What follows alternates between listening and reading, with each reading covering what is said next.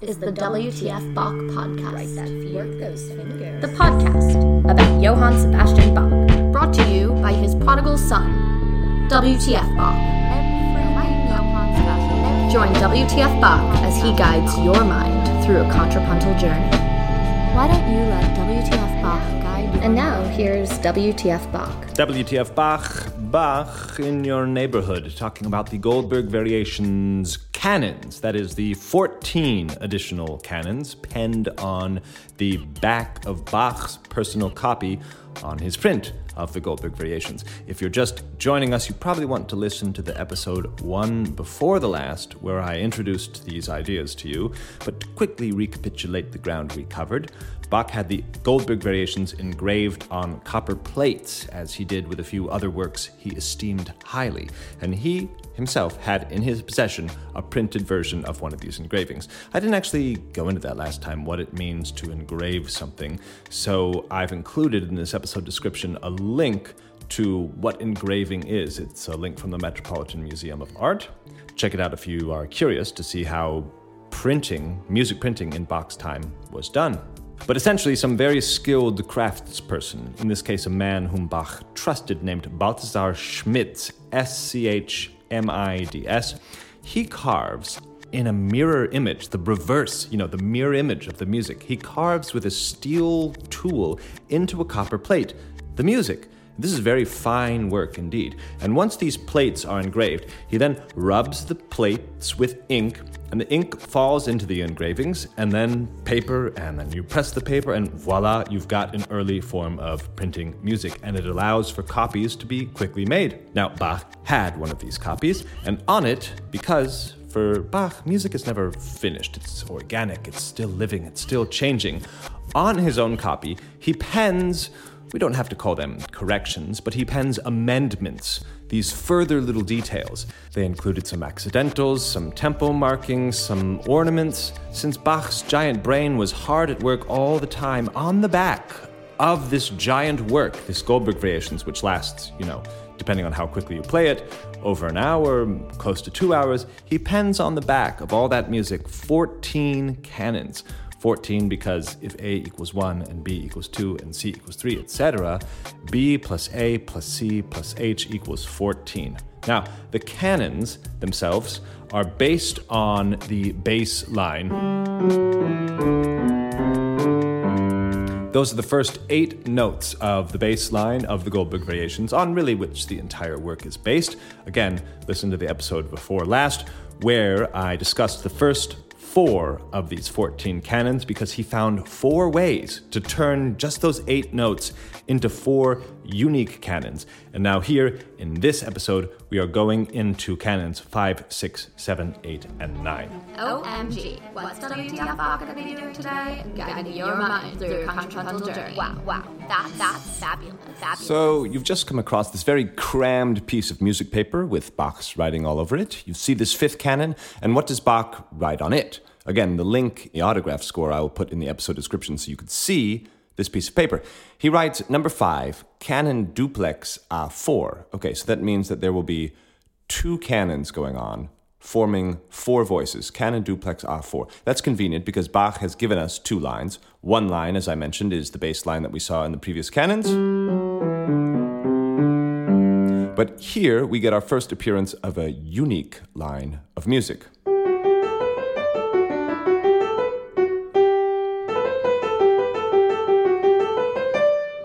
And there are repeat signs, so you could play these lines forever and ever.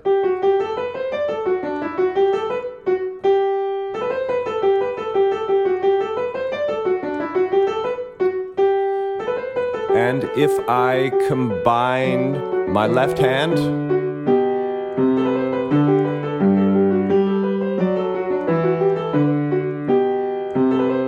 we see that we've got the unique line of music with the bass line.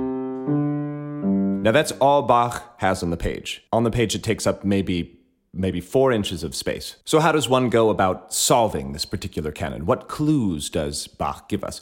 Bach wants us to figure out how these two lines can multiply and make more music from just these little cells. Now, the bass line we've seen combined with itself in Canons 1 through 4, so we know that this bass line is going to have one of those solutions. And he writes what look like little X's or little percentage signs on exactly where he wants the answer to come in. So he says, right here, that's where the answer comes in. So we have to figure this out, and we realize that the bass line will probably have this inverted shape on top of it. Now again, that's already one of the canons 1 through 4, so what do we do about this shape? Right here on that F sharp is where the answer is supposed to come in. So we think, well, how can I put this same shape on that answer? If we try it on the same note, in other words, on G, this is what happens.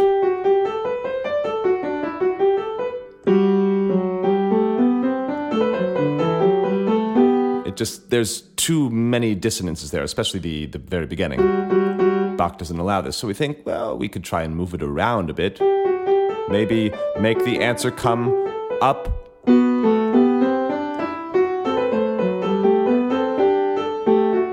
mean, this sounds okay. It doesn't really sound. Let's try just a random note. Maybe a fifth down.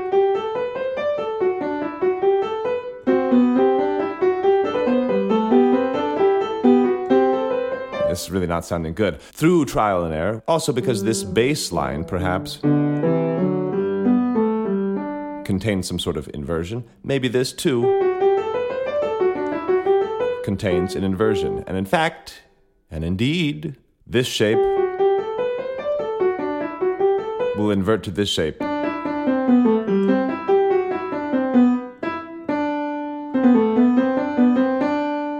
And together it sounds like this.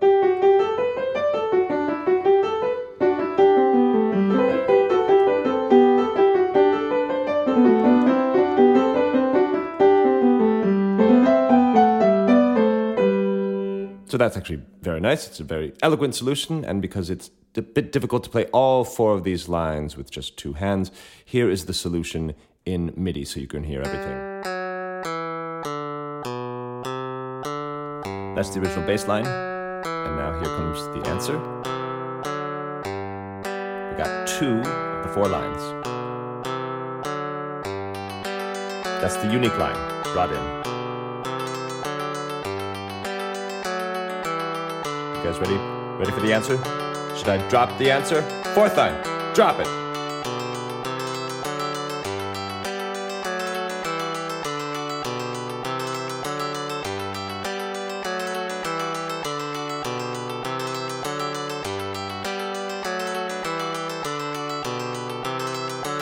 Canon 6. Bach writes on the page, Canon simplex über bestätigtes Fundamental. Überbestätigtes Fundamental means over the stated fundamental bass. That simply means over the bass line we've had.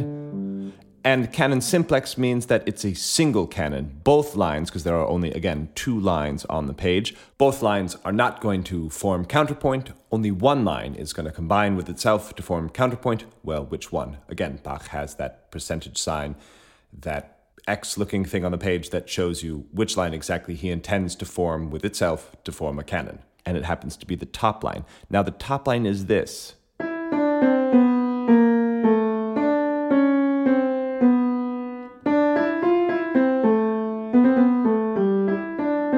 And then repeated.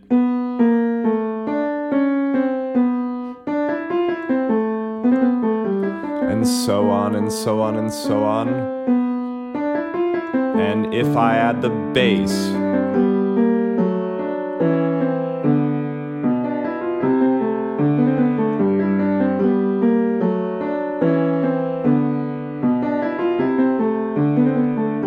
that's all Bach has on the page. So we think, how are we going to combine this line? And again, the solution involves another inversion.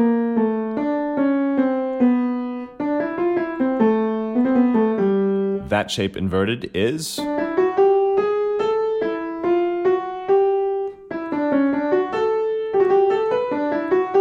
And if I play them together, inverted, at the moment that Bach wants the answer to come in, we have... answer.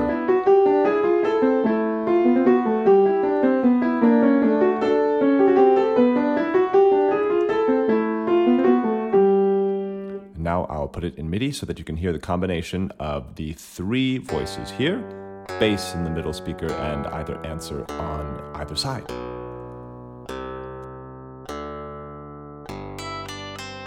This is the unique line. Again, Bach only writes these two voices on the page. And here comes the solution.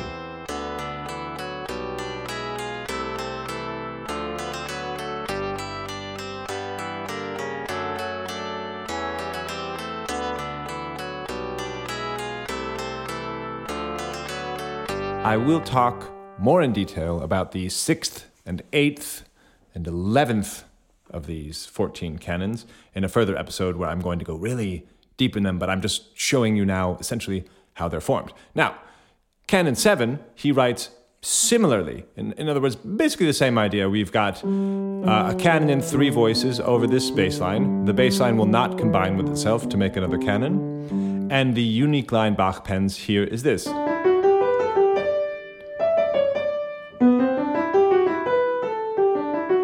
So he loops it.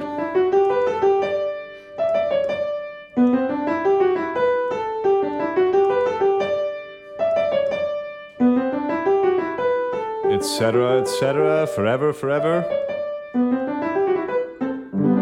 Okay, but the difference here is that the answer will come only after one quarter note. In the previous two canons, 6 and 5, the answer came halfway through. Just to show you, here's canon 5.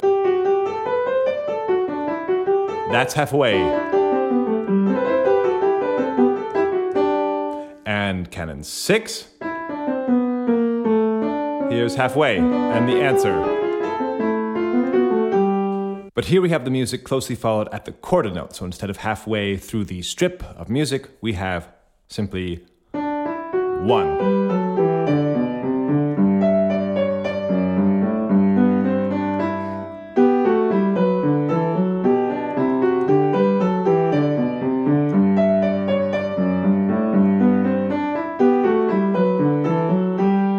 Now, what is this line that I'm playing here in my left hand?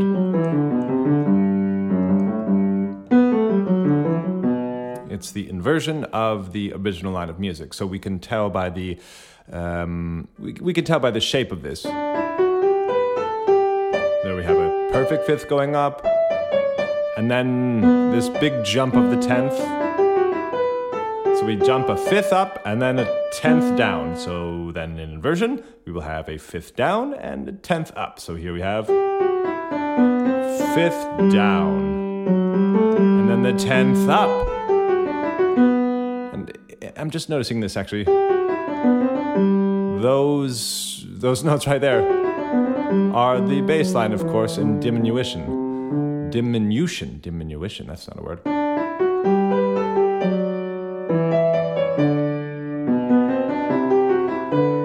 That's what Bach gives us on the page, but now if I'm to play them all together, which I don't know if I can do with two hands.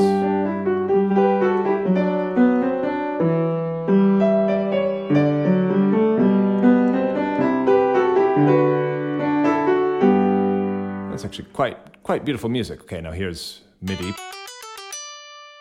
This is the unique line. Notice I didn't start with the bass line. Here's the bass line. And this canon is followed closely at the quarter. Deadbeat the answer. Now let's hear it.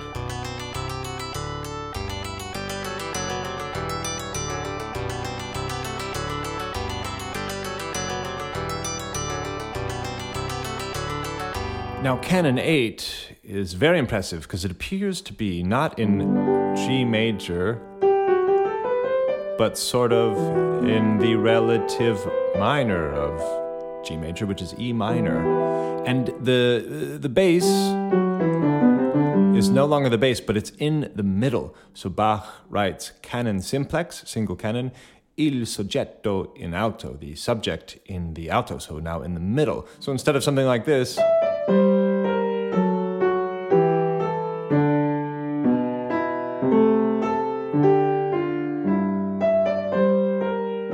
we have the sort of convertible of that. The top comes down. So we've got... Or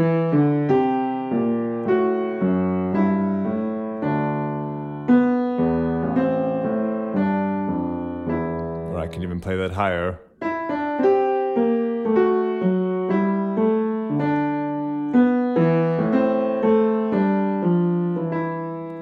So isn't that interesting? It ends like this on E and G, as if it's suggesting E minor. So this is right on the halfway point, 14. This is sort of the second half. And in the second half of these canons, he says, we're no longer in G major, are we? We could just switch the mode and go into E minor.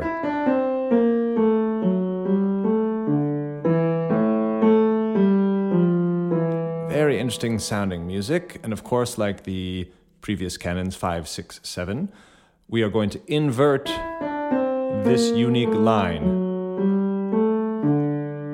And it sounds like this. Answer.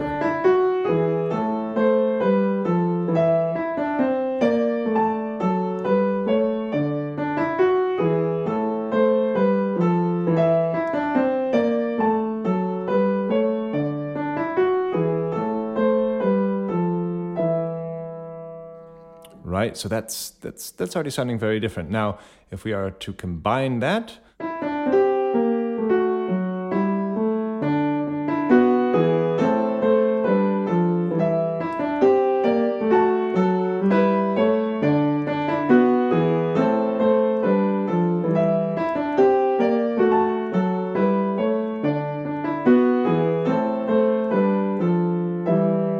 that would actually combines quite nicely in two hands. But there you've got, that's very interesting. The bass line is no longer the bass, it's the middle, and you have these chromatic subjects working their way out from each other.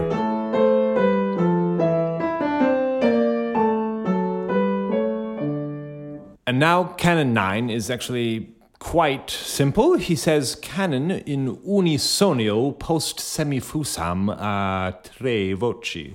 So he's writing in Latin. He says it's a unison canon. Post semifusam is a very fancy way of saying at the 16th note. And canon in unison implies that we're no longer in inversion. So the original line of music that Bach writes is this.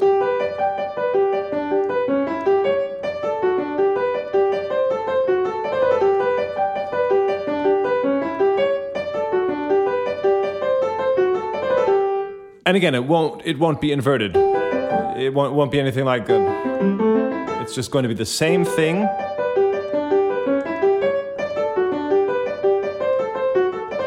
But a 16th note apart, so... I mean, it's very hard to do right with one hand, but it sounds sort of something like...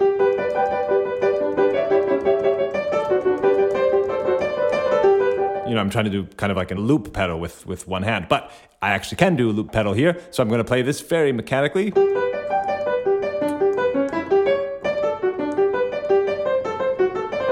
And now I'm going to loop it. Here we have the loop together, playing at the same time. I'm going to slightly separate it so that we'll hear the 32nd note difference. This is now apart by the 32nd note, or something like that. And now here's the 16th note. This is actually what Bach wanted here. And I'll sing the bass line now. G, F, E, D, B, C, D, G, D, F, E, D, B, C, D, G. Pretty cool. I think I might just play the episode out like this.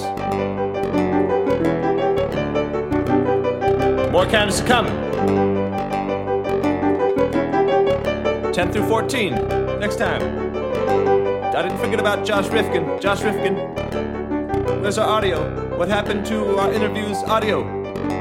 Thank you for listening.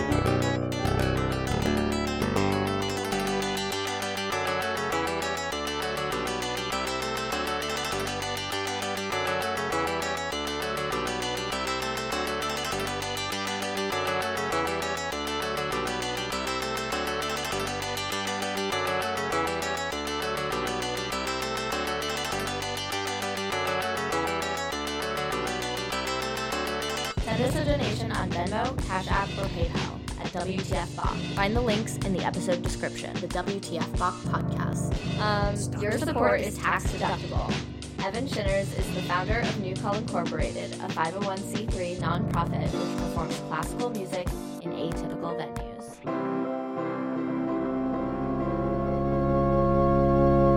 You are listening to WTF. You are listening to WTF. You are listening to WTF. You are listening to WTF Bach. We appreciate you listening. Thanks so much for listening. Thanks so much for listening to the WTF Bach podcast.